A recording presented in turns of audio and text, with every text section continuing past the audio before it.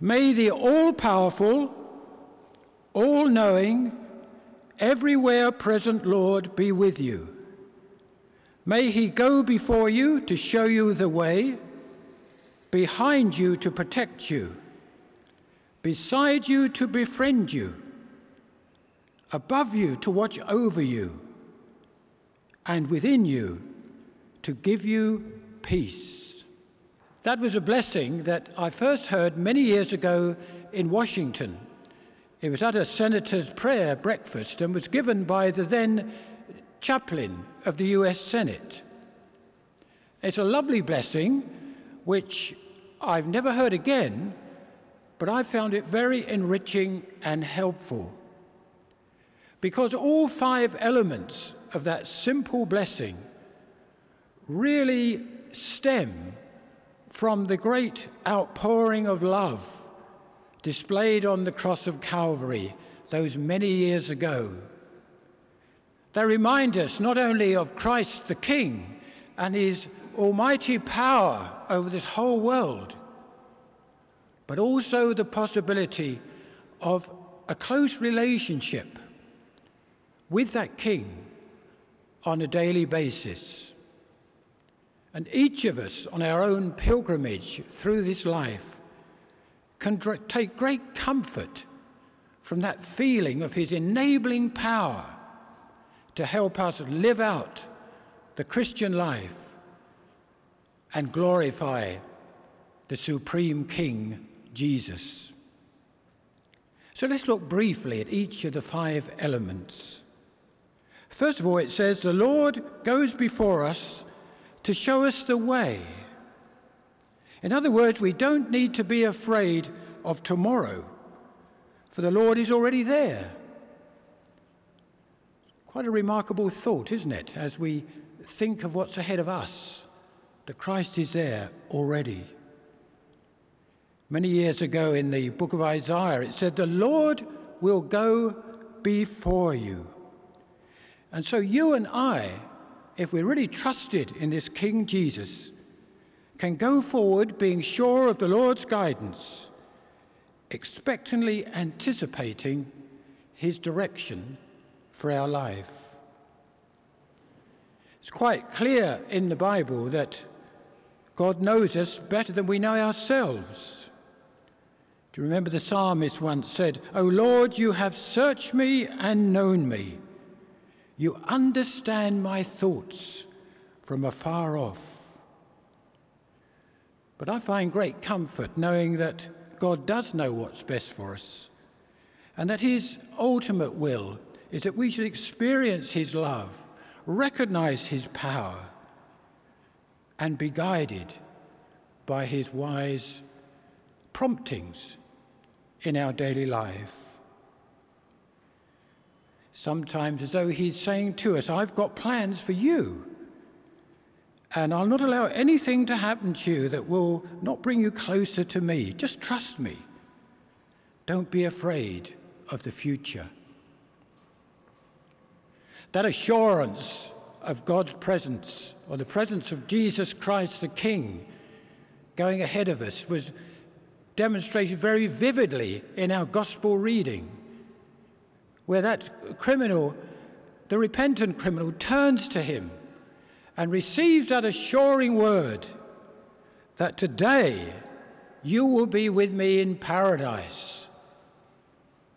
And what great comfort that must have been in those dire circumstances. For here is the King of Kings pouring out his love, not from a royal throne, but from a cross. And yet that man was prepared to respond to that love, and his future was safe in God's hands. But this little blessing has a second element. The Lord will also go behind us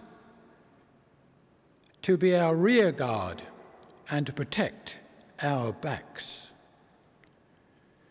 We often hear the phrase, "watch your back." Things creep up from behind and can really spoil our Christian journey.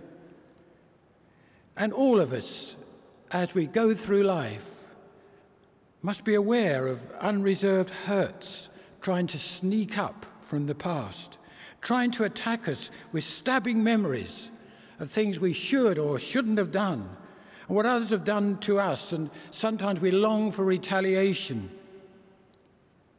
But only the Lord Jesus Christ can be an effective rearguard, the healing power to heal the pain of the past and to expunge from our minds disturbing and unsettling memories. And there is power. The gospel is good news. And if we trust in him, he'll never let us down.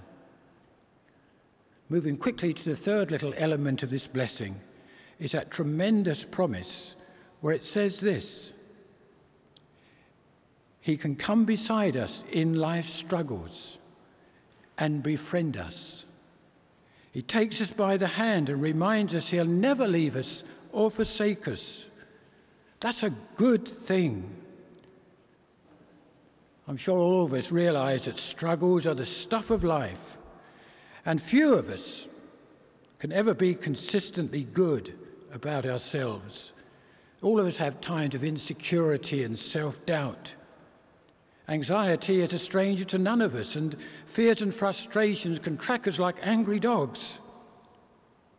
But if we grasp hold of this marvelous truth that he can be beside us and can help us through, what a huge difference that makes. Sometimes when we're in a dire situation, we can almost cry out, "Lord, get me out of this." But sometimes it's wise to say, "Lord, what do you want me to do to get out of this?" And be sure that he will find a way to help, perfectly timed, magnificently suited to our need. All this is possible because of the next part of the blessing. May the Lord go above you and watch over you. I love that reading from Colossians that we heard just now. The awesome power of King Jesus, the ultimate answer, his omnipotence. It's mind-boggling. And yet, he watches over us and really cares for us and wants the best in our life. And the final phase of that little benediction is this: may the Lord go within you and give you peace.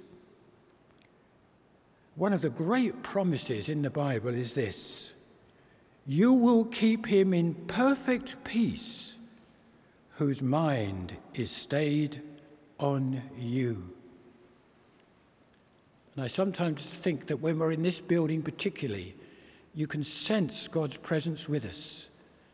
And as we focus our mind upon him, it's extraordinary what power we get within. What a great assurance. We can know that God is with us and will never let us down. And Jesus, when he was about to leave this earth, left a marvelous legacy to his followers with these words: "Peace I leave with you.